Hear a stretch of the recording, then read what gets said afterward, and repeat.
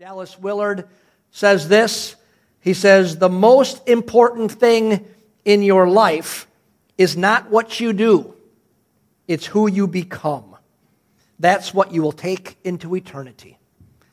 Now, that's a pretty powerful quote. The most important thing in your life is not what you do. It's who you become, because that's what you will take into eternity. Now, if you think about it, that's a pretty countercultural statement. Isn't it probably true about our society, and maybe even true about us, that most of our attention is given to what we do? Isn't that true? Most of our attention is given to what we do. In fact, most of us define ourselves by what we do. So if I meet somebody in the street and they want to know who I am, I say what I do. So I say I'm a pastor. Or you say I'm an engineer, or you say I'm a mom, or you say I'm a mechanic, or you say I'm a nurse, or you say I'm a student. And when somebody wants to know something who I am, what we do is we say what we do. And when we're saying what we do, what we're trying to do really is we're defining who we are. And even if we don't think about it, we're generally saying what's important to us, or at least what we give the majority of our attention to. But Dallas Willard challenges that and says what's most important in this life. If you remember this movie City Slickers? Anybody ever see that movie? Remember the whole thing's about this? The guy goes, it's the thing, the one thing. They're trying to figure out what's the one thing, the most important thing to life. Anybody remember the name of the old cowboy who did that? I can't remember his name. What is it? Curly? Curly, I think. That's right. Curly. And he's the old wise cowboy, and it's the most important thing. He's got to figure out what the one thing is. And if somebody tells you this is the most important thing of all your life, I think that you make a stop and take notice. And Dallas challenges what we generally think and says the most important thing in all of life is who we become. What's most important, he says, is the person that you are. That your character matters more than anything else. He says it's most important because that's what we'll take into eternity. And before I read that quote from Dallas, I would have agreed with his statement. But when he says the last sentence, that really changes it for me. Because I would have always been. I was in a meeting one time, and it was a defining moment in my life, and it was a frustrating moment in my life. But I was at a meeting with a bunch of pastors. They had something called the WNMD, Wisconsin Northern Michigan think tank, and they invited about 20 pastors. And this was a long time ago, so don't try to figure out who I'm talking about. But then superintendent, which was many superintendents ago, had this meeting. He wanted to pull out what he thought was like the 20 guys that were kind of movers and shakers in the district, and we were invited to it. And he started off the question this way. He said, what should be the words that are most important to us? What define who we are? And everybody's sitting there, 20 pastors are used to talking, not saying anything. And so finally I said, honesty, integrity, character. And I could see a look on his face. He looked at me like, huh? And a guy next to me goes, numbers, success. And he goes, that's what I'm talking about. And literally my heart sank because we didn't understand this. So I would say I understood the first couple lines as a young pastor even, that the most important thing is who you become. But when Dallas puts it in there, he says, it's most important because it's what we will take into eternity. I'm like, oh my goodness, he's right. Dallas is right. Who I become is most important, not just so that I can stand in a meeting and agree or disagree with somebody else, but because who I become is what I will be and what I'll take into eternity. Friends, we go into eternity. Not our possessions, not our professions, not our accomplishments, not our activities. We go into eternity. So I think Dallas would say something like this.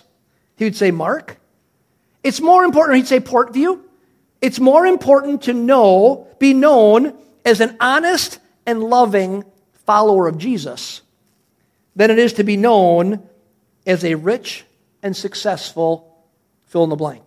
Engineer, business owner, anything. That who you are is more important than what you do. And I really think Dallas is right. Because the Bible has a lot to say about who we are and who are we becoming. But if you think about it, it really doesn't have a lot to say about what we do. It talks about how we do what we do. You ever think of that? It talks about how we do what we do with honesty, integrity. But it doesn't really talk about what we do that much, what occupations we have. It doesn't talk about that a lot. It doesn't talk a lot about the activities that we give our energies to, but it talks a lot about who I am and who I'm becoming.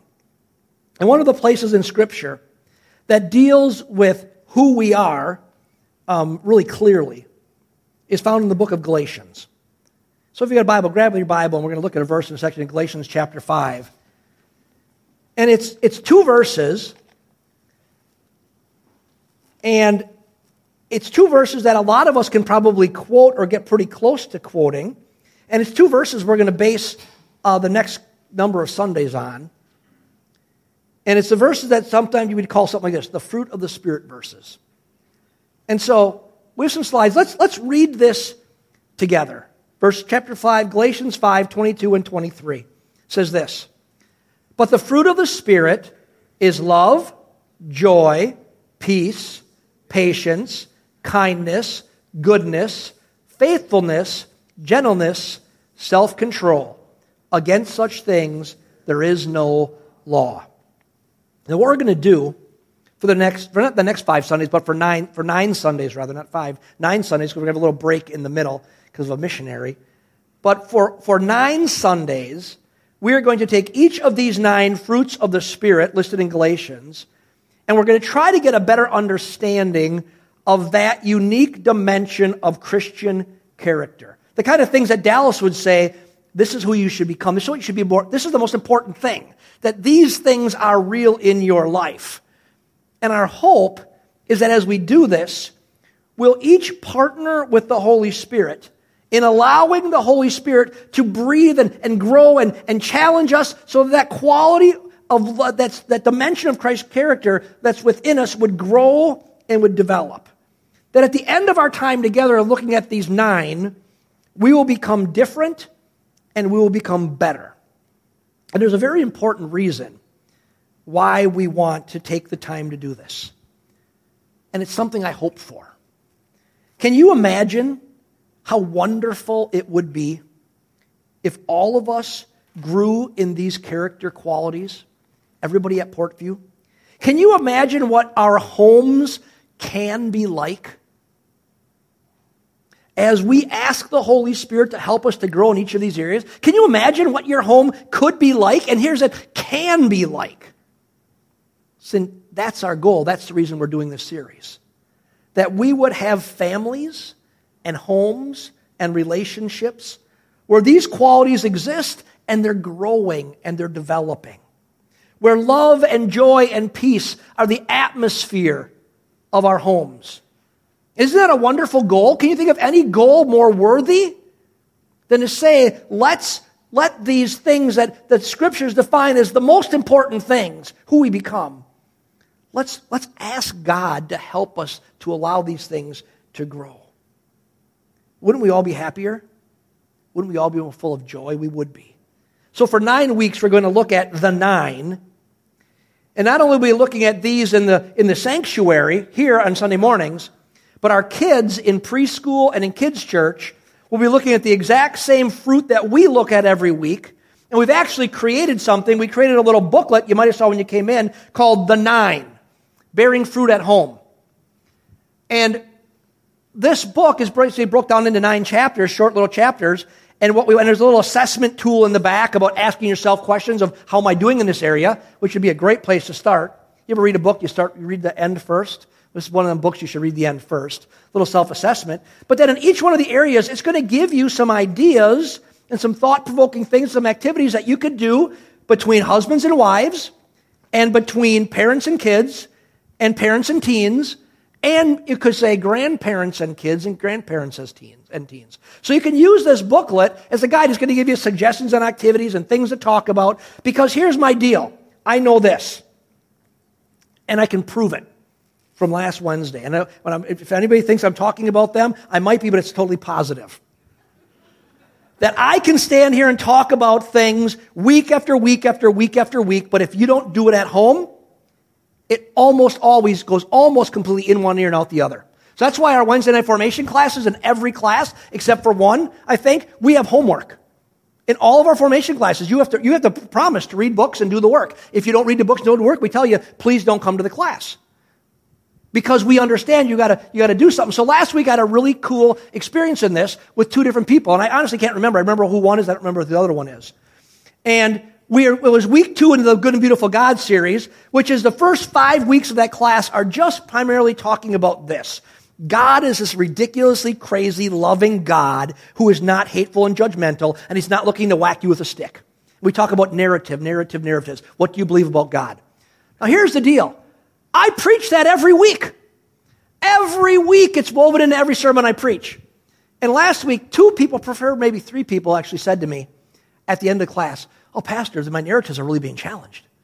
Man, my narratives are really being challenged here, what I believe about God. And I sit there and I go, that's awesome, but I ask myself this question. How come it took this to make that happen when I'm preaching about it every week? Here's what I know. I think this is valuable. I believe it's super valuable, but there's something more you get when you interact.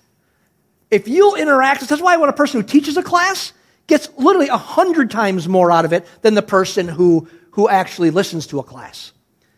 And so my challenge is for you, over the nine weeks we talk about this, invest a little energy in your family and in your own personal life and say, how can I see these 9 develop in me?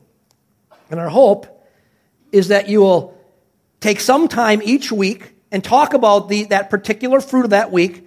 And the main thing is this, you're inviting the Holy Spirit to help you grow in that area. What you're not supposed to do is go, hey, for Suzanne to go, Mark, man, this is an area that you really need to grow in. That's probably not going to be real productive.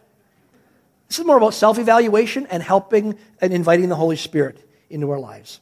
So let's say the verses one more time in Galatians together, and then let's jump in and get started. So Galatians 5, 22 and 23 says this, but the fruit of the Spirit is love, joy, peace, patience, kindness, goodness, faithfulness, gentleness, self-control. Against such things there is no law. Now, let's start by putting those 2 verses in context.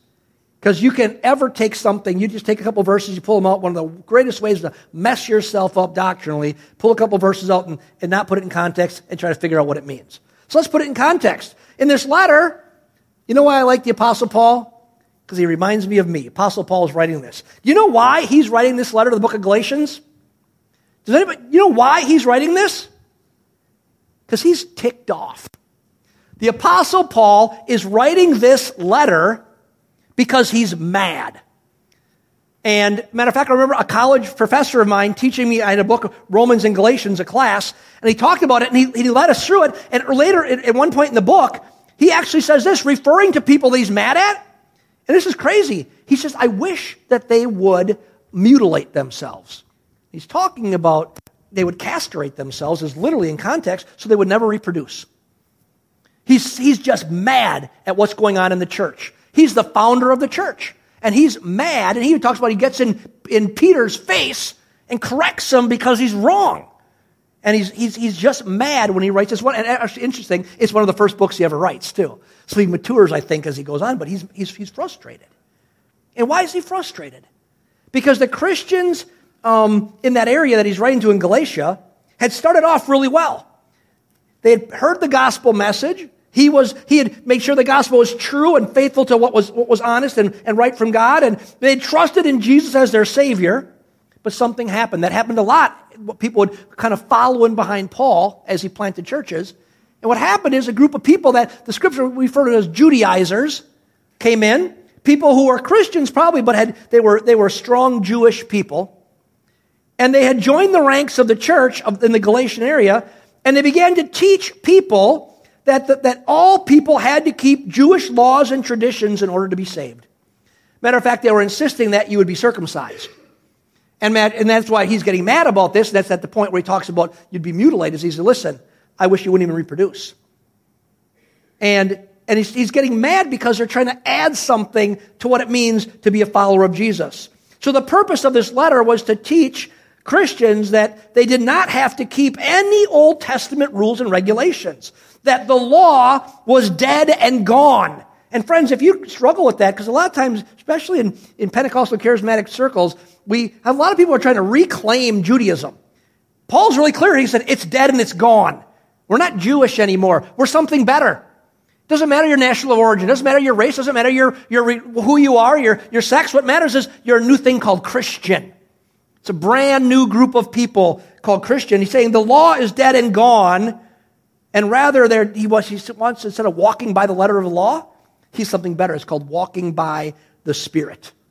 Living a Spirit-filled, Spirit-formed life. It's in this context that Paul writes about the fruit of the Spirit, or the result of the Spirit's activity in a Christian's life. So in order to understand that, look a little earlier in your verses, starting in verse 16. And we're going to read those verses 22 and 23, but starting in verse 16, we're going to put it in context. Here's what Paul says. But I say, walk by the Spirit, and you'll not carry out the desires of the flesh. For the flesh sets its desires against the Spirit, and the Spirit against the flesh. For these are in opposition to one another, so that you may not do the things that you please. But if you are led by the Spirit, you are not under the law. Now the deeds of the flesh are evident, which are immorality, impurity, sensuality, idolatry, sorcery, enmities, strife, jealousy, outbursts of anger, disputes, dissensions, factions, envying, drunkenness, carousing, and things like these, of which I forewarn you, as I have forewarned you, that those who practice such things will not inherit the kingdom of God. But the fruit of the Spirit is love, joy, peace, patience, kindness, goodness, faithfulness, gentleness, self-control. Against such things there is no law. Paul is teaching that there is a great difference between walking by the Spirit and walking by the human flesh. And we should understand, he's not trying to do is make flesh evil. He's using flesh in the sense of those carnal desires, those kind of ideas and desires and feelings and drives that a person would have before Christ that come from the reality of living in a corrupt, sin-affected world. And he says they're completely different. He says the fruit, you could use that word, or the deeds of the flesh are evident. The results of the flesh are evident. Things like strife, jealousy, anger, drunkenness, envying. But he says on the other side, the fruit or the results of a Spirit-led life in a person, those are also evident. Love, joy, peace, and patience, and kindness. And he goes down the road. Paul is showing that there is this huge contrast between a Spirit-led Christian life and a flesh-led religious life. Remember, he's talking here about religious people who have come in and are trying to rob the church of its freedom in Christ. And so he's not saying this difference is between the Spirit-led Christian life and rotten, horrible devil worshipers. It's not what he's saying. He's saying the difference is obvious between a Spirit-led Christian life and a flesh-led, dead religious life. Now here's what I hope for us in this time.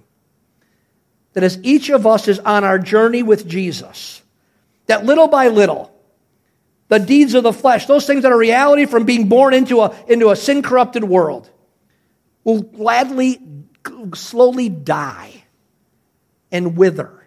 And they will be replaced, because if it's going to die, it's replaced by something. It will be replaced by the fruit of the Spirit. And think about this. Wouldn't you rather have a home filled with love, except other than it's not having strife? Wouldn't you rather have a home of love, not strife? Wouldn't you rather feel inside of you joy and peace in your soul than feel anger and envy? Wouldn't you rather? Well, here's the good news that Paul is teaching in Galatians. If we learn to walk by the Spirit, to be influenced by the Holy Spirit, then a natural result will be the development of these 9 character qualities. And I'm not sure Paul's trying to say this is an end-all list. I think he's saying these are the kinds of things that will define you, so we're going to look at that list. It's why Paul calls them fruit. He's saying it's something that can grow in you. Its fruit is something that develops naturally in a healthy environment. So if you've got an apple tree in your yard, and it's healthy, and it's not poisoned, and it gets the right amount of water, and it gets the right amount of sunlight, what does it produce?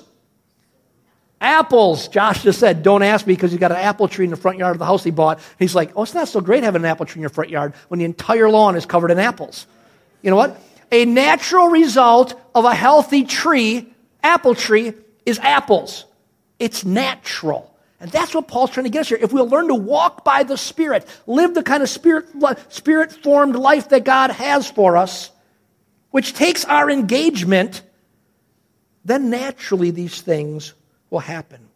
So if we live in a healthy relationship with the Holy Spirit, we welcome His activity into our lives, we partner with what He's asking, and we do the hard work of allowing Him to shape us, we will see these fruits growing in our lives. And for today, what we're going to do then, because I had to do this whole introduction, is we're going to look at, kind of briefly, but hopefully full enough, at the first fruit, love. And we're going to welcome the Holy Spirit. We're going to ask Him to cause this quality to grow in us. That His love would grow in us. Not that we're going to manufacture something. Now, if we want to understand love in the Scriptures, we want to figure this out better than we do, there's only one guy in Scripture that you'd look at. And that's John. John's the guy who gets love better than anybody else. John spends more time writing about love than anyone. He's the one who Jesus loves, is how he refers to himself. It's kind of funny. So for today, what I want us to do, I want to look at a section of Scripture that John wrote. This is going to help us get a full picture of love. The kind of love that Paul's saying we can have this grow and develop in our lives. So turn your Bibles to 1 John chapter 4. Kind of flip towards the end of your Bible. Get to 1 John, not the Gospel of John, but 1 John chapter 4. And we're going to read from verses 7 to verses 12. We're going to get a full understanding of the kind of love that he's talking about, that we're saying, this is what I want in me. Because a lot of people could misunderstand love. So chapter 4, verse 7 says this, Dear friends, let us continue to love one another, for love comes from God. Anyone who loves is a child of God and knows God. But anyone who does not love does not know God, for God is love. God showed how much He loved us, by sending His one and only Son into the world, so that we might have eternal life through Him. This is real love. Not that we loved God, but that He loved us and sent His Son as a sacrifice to take away our sins. Dear friends, since God loved us that much, we surely ought to love one another. Love each other. Verse 12, no one has seen God, but if we love each other, God lives in us, and His love is brought to full expression through us. Now, when I look at that, and the goal I have for this is to help us to fully understand what love is as best as possible in a short period of time, so that we can say this, God, I see what it is, and I desire that in my life. And Holy Spirit, I ask you to help that become who I am. And so the first thing, so there's 4 things I see in here that I think are really important for us to understand a full picture of what love is, that how it can apply to our lives. The first thing is this, it's the source of love. John makes it really clear where love originates, and this is super important. He says twice, verses 7 and 8, he says, God is love, and love comes from God. Now, this is really important if we want to see the character quality of love develop in this, and I want to explain or illustrate how. I want you to do something with me right now. I want you to all sit, look at me, and be really serious for a minute, okay? Now, we're going to try really hard to do something. Squint up your faces a little bit, okay? We're going to concentrate real hard. We're going to try to make love grow in us. Ready? On count of 3. All your energy. Ready? 1, 2, 3. Grunting, I like that. Okay. Okay, stop. Okay, did it work? Okay. Ripley said yes. You had a heart attack, maybe. I'm not sure. It didn't work. Right? That's because that's not how love works. That's how we think of it sometimes. Oh, I'll just make myself love more. We read something like this, God is love and I should love, and I'm going to make myself love more. I'm going to love my wife more. I'm going to love my kids more. That might be a good objective, but you can squinch up your face all day long. You can strive and you can try, I'm going to make love grow. And guess what? The fruit of love does not grow. That's because the source of love is God, and love comes from God. We don't get love in a sense of trying real hard. I'm just going to try real hard to love you more. Have you ever tried to do that? I have. It doesn't work real well because my flesh can accomplish something, but it can't really give me fruit. No, we become loving. That's the fruit growing inside of me. We become, remember, Dallas said the most important thing is who you become, not what you do. It's talking about becoming, about who we are on the inside. We become more loving by being more fully united with the Father. That's what Paul calls walking by the Spirit. Understand something. God is Trinity. Perfect, loving union of God the Father, God the Son, and God the Holy Spirit. He's Trinity. The Godhead functions in this perfect, loving unity. And then we're invited to do something that's amazing, the most amazing invitation in your entire life. That as we walk by the Spirit or walk connected to the Spirit, and we invite the Holy Spirit to have access into our lives, we partner with the leading and the loving of the Holy Spirit. We're in essence being unified with the source of all love, which is God Himself. So for me to become more loving, I need to go to the source. I need to go to God. I need to spend time with Him. Just being with Him. I need to spend time meditating on the gift He's given me of His Word. I need to spend time worshiping Him. I need to spend time resting in Him. I need to spend time in His creation marveling at Him instead of living life at breakneck speed where you don't even notice anything about anything other than get to the next thing and get the next job done. I spend time with God, and as a result, I become more like God. So the first thing I see is that the source of love is God. The second thing from John that we see from 1 John is an example of what love really looks like, example of love. John wants us to have a clear idea about what love is and what it's not, so he gives us a very clear example, verses 9 and 10. God showed how much He loved us by sending His one and only Son into the world so that we might have eternal life through Him. This is real love. Not that we loved God, but that He loved us and He sent His Son as a sacrifice to take away our sins. And I think here's the point that Paul's trying to make here. He's trying to say love is really two things. The example of it. Love is other-focused and it's sacrificial. Love is other-focused. We think a lot of times, you think about people talk about love, what are they really talking about? How I feel. I love this. I'm in love. And they're not talking about, they don't even think about the other person. They're talking about how they feel. Paul turns it upside down. And he says love, real love, is other-focused and sacrificial. Dallas Willard gives a definition of love that says this: love is willing the best for another. Now, I would never choose to say that I could add something to what Dallas Willard says, because he's one of the great thinkers, I think, of the last 100 years. But I think love, there's a little more to it. I agree with him. Love goes beyond a passionate feeling. It's willing the best. It goes beyond passionate feelings. But I think it is a feeling. And what Dallas is saying is he takes this idea that love really isn't about a feeling. And I would disagree. Because love is a passion word. So is joy a passion word. It's a passion word. It's an emotion word. It's a feeling. But it's a feeling that moves us to action for the good of another. And here's the deal. The only way you can have a feeling that moves you towards action to another is you have God's kind of love within you. It's God's love within you. That's what he's talking about here. He's not talking about the passionate feelings. He's talking about a feeling still, though. And we get a little idea about that maybe being a parent. Your kid does something really rotten and you're frustrated and you don't have positive feelings towards them at that moment. But your love compels you to do what's best for them, to will the best for them. I think that's a human version of the immensity of God's love. But I think it's a little manifestation of the God kind of love that's within us. It is a feeling in the sense that it's emotion, and it's a feeling that moves us to action for the good of another person.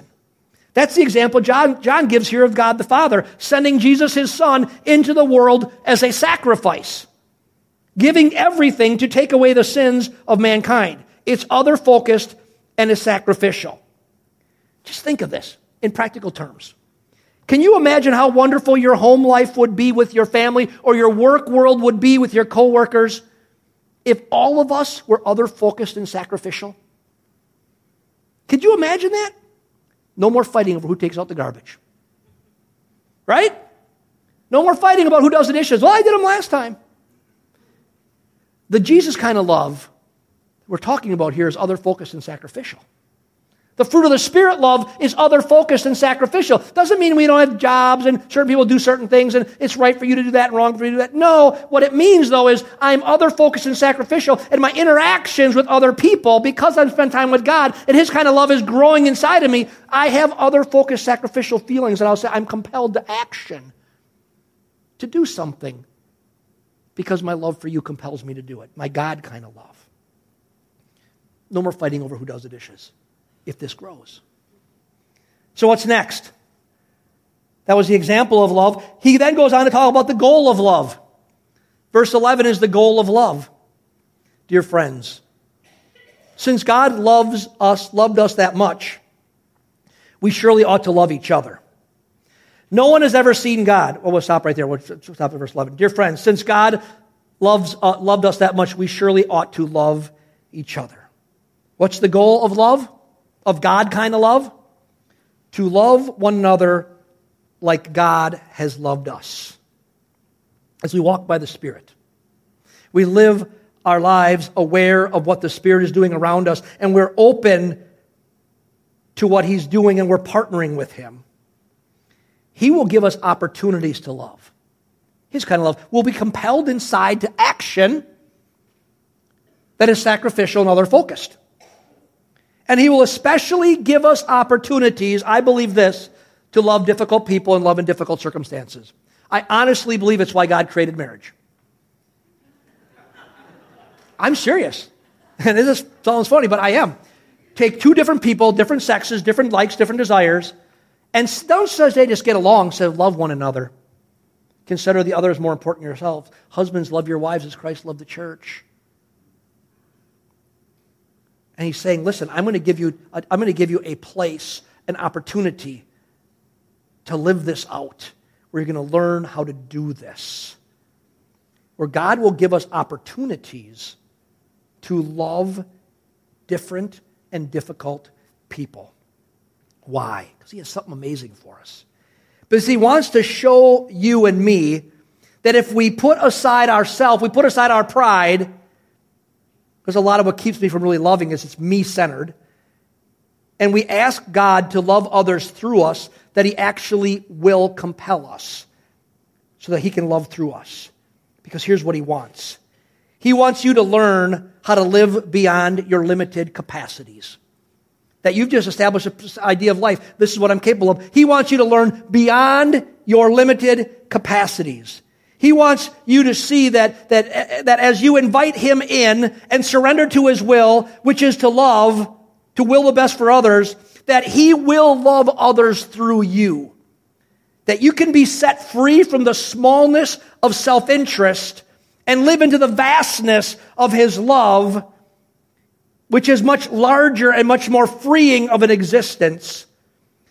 And that's where abundant life in Christ is really found. Experiencing God's transformation and empowerment, you actually become the fruit of love on the inside out.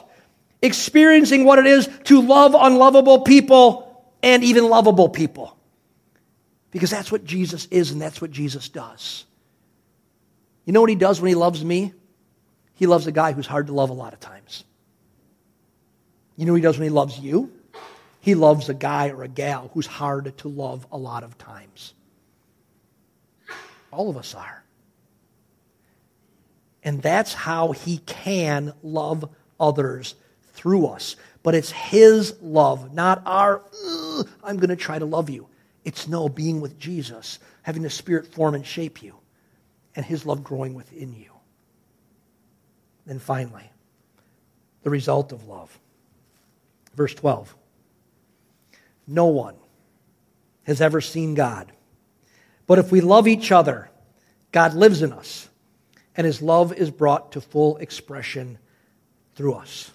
Can I tell you a little interesting sidebar about this verse before we talk about it, because it's such a meaningful verse to me? When we were missionaries, we had to itinerate, and I had to preach multiple services all over the place. I preached, just in Wisconsin, like at 150 churches. And in the beginning, I didn't really know what I was doing. I was trying to figure it out. And I was literally driving the car one time to Green Bay to preach at a church. And this verse came to my mind. And I had already planned. If you know me, I'm a hyper planner. I over-prepare, and I'm willing to throw it out the window. That's the way I live it. I over-prepare, and then if the Spirit leads, I'll throw it out the window. And I'm driving to a church to preach a sermon, and this verse comes to my mind, and the Lord says, I want you to preach on this verse. But I couldn't remember where it was. I just knew what it said. So I call my wife, Suzanne, on the phone. I'm like, honey, you got to find this verse for me. This is what it says. And so she looks, and she finds it. And it ends up being verse 12. I literally preached on every Sunday for a year and a half everywhere I went. This verse right here, about going to Cambodia and how the foundation of love had been established in the nation, that Christian people had come into all these villages and places and created orphanages, feeding programs, and had shown these Buddhist people what real love looked like. And now based on that, they were seeing God, and we were based on that love that was expressed. We now had an ability to take it to the next level and actually share the reality of Christ with them. And that's what I talked about.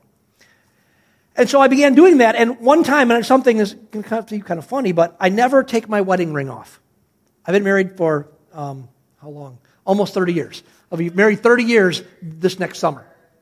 And in 30 years, I have taken this ring off. I on purpose made my ring so small, on purpose I had Suzanne make, so it barely fits over my knuckle, because I didn't want to lose it, so it's almost impossible for me to get my wedding ring off.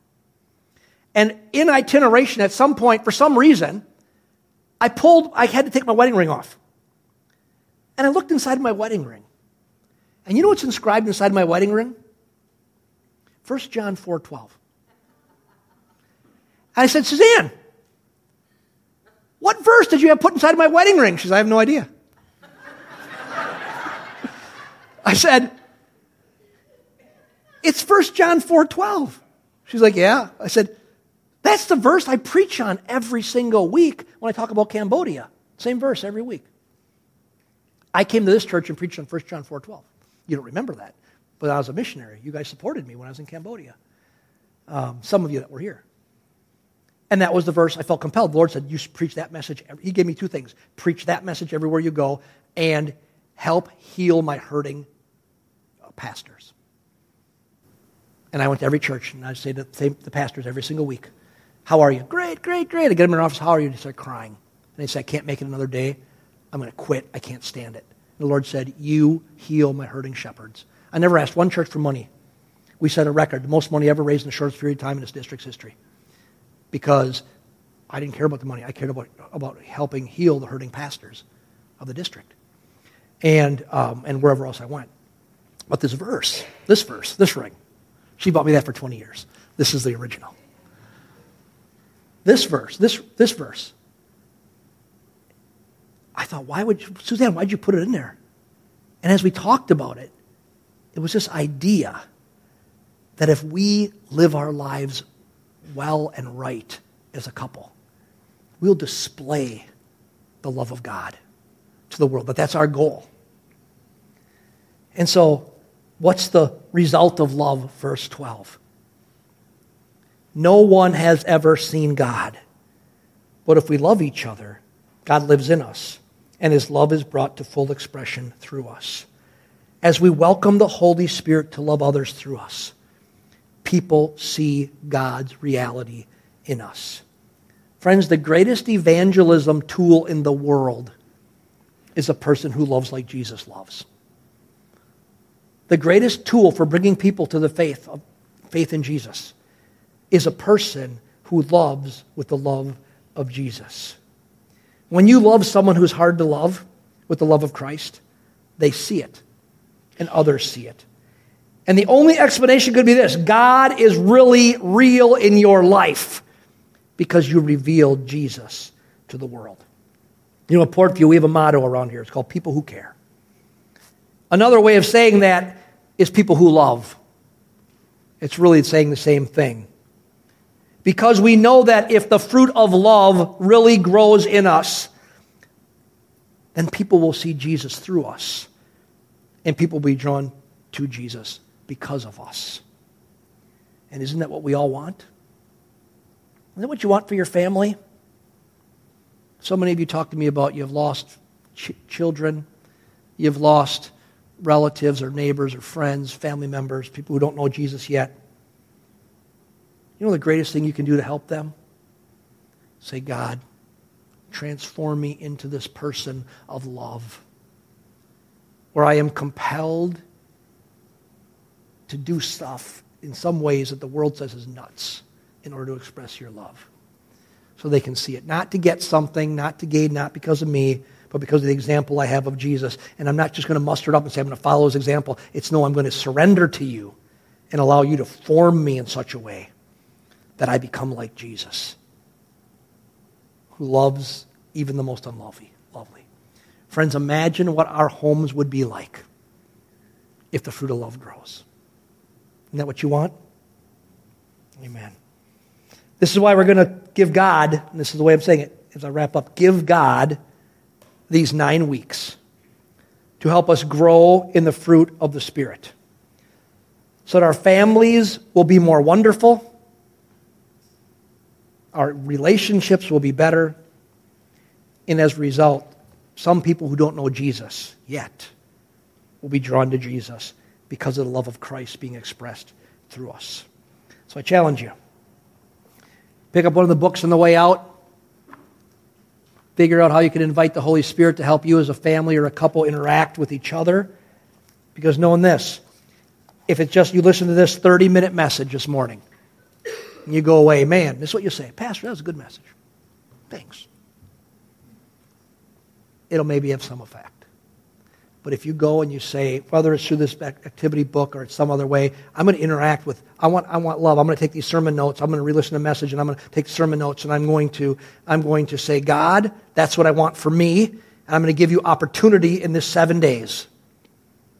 I promise you, if you do that, you'll see a lot more of the development of God, his love within you. And that's my hope for you and for me. Amen? Let's pray together. Father, I thank you so much for loving us. You gave us this amazing example. You said love isn't really that we love you, but that you loved us. You gave your very own Son to die for us. Lord, that is other focus and sacrificial. That you love us that much. And Lord, I pray this week, if you would do that for us, your word very clearly says in other places, if you would do that for us, what else wouldn't you do? You'd do anything. And so, Lord, on behalf of this church family and this wonderful church family at Portview, we open up our hearts to you. Lord, there are some people who have been hurt deeply. They've been hurt deeply in their lives, and it's hard to love.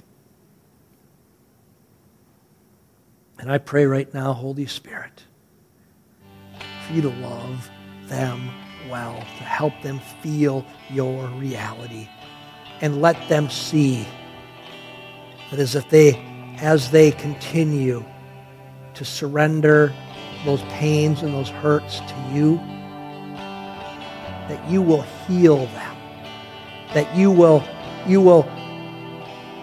take the pain away and replace it with this sense that you live in them and in us, and you want to express yourself through us, and one of the ways you do is through love, loving other people.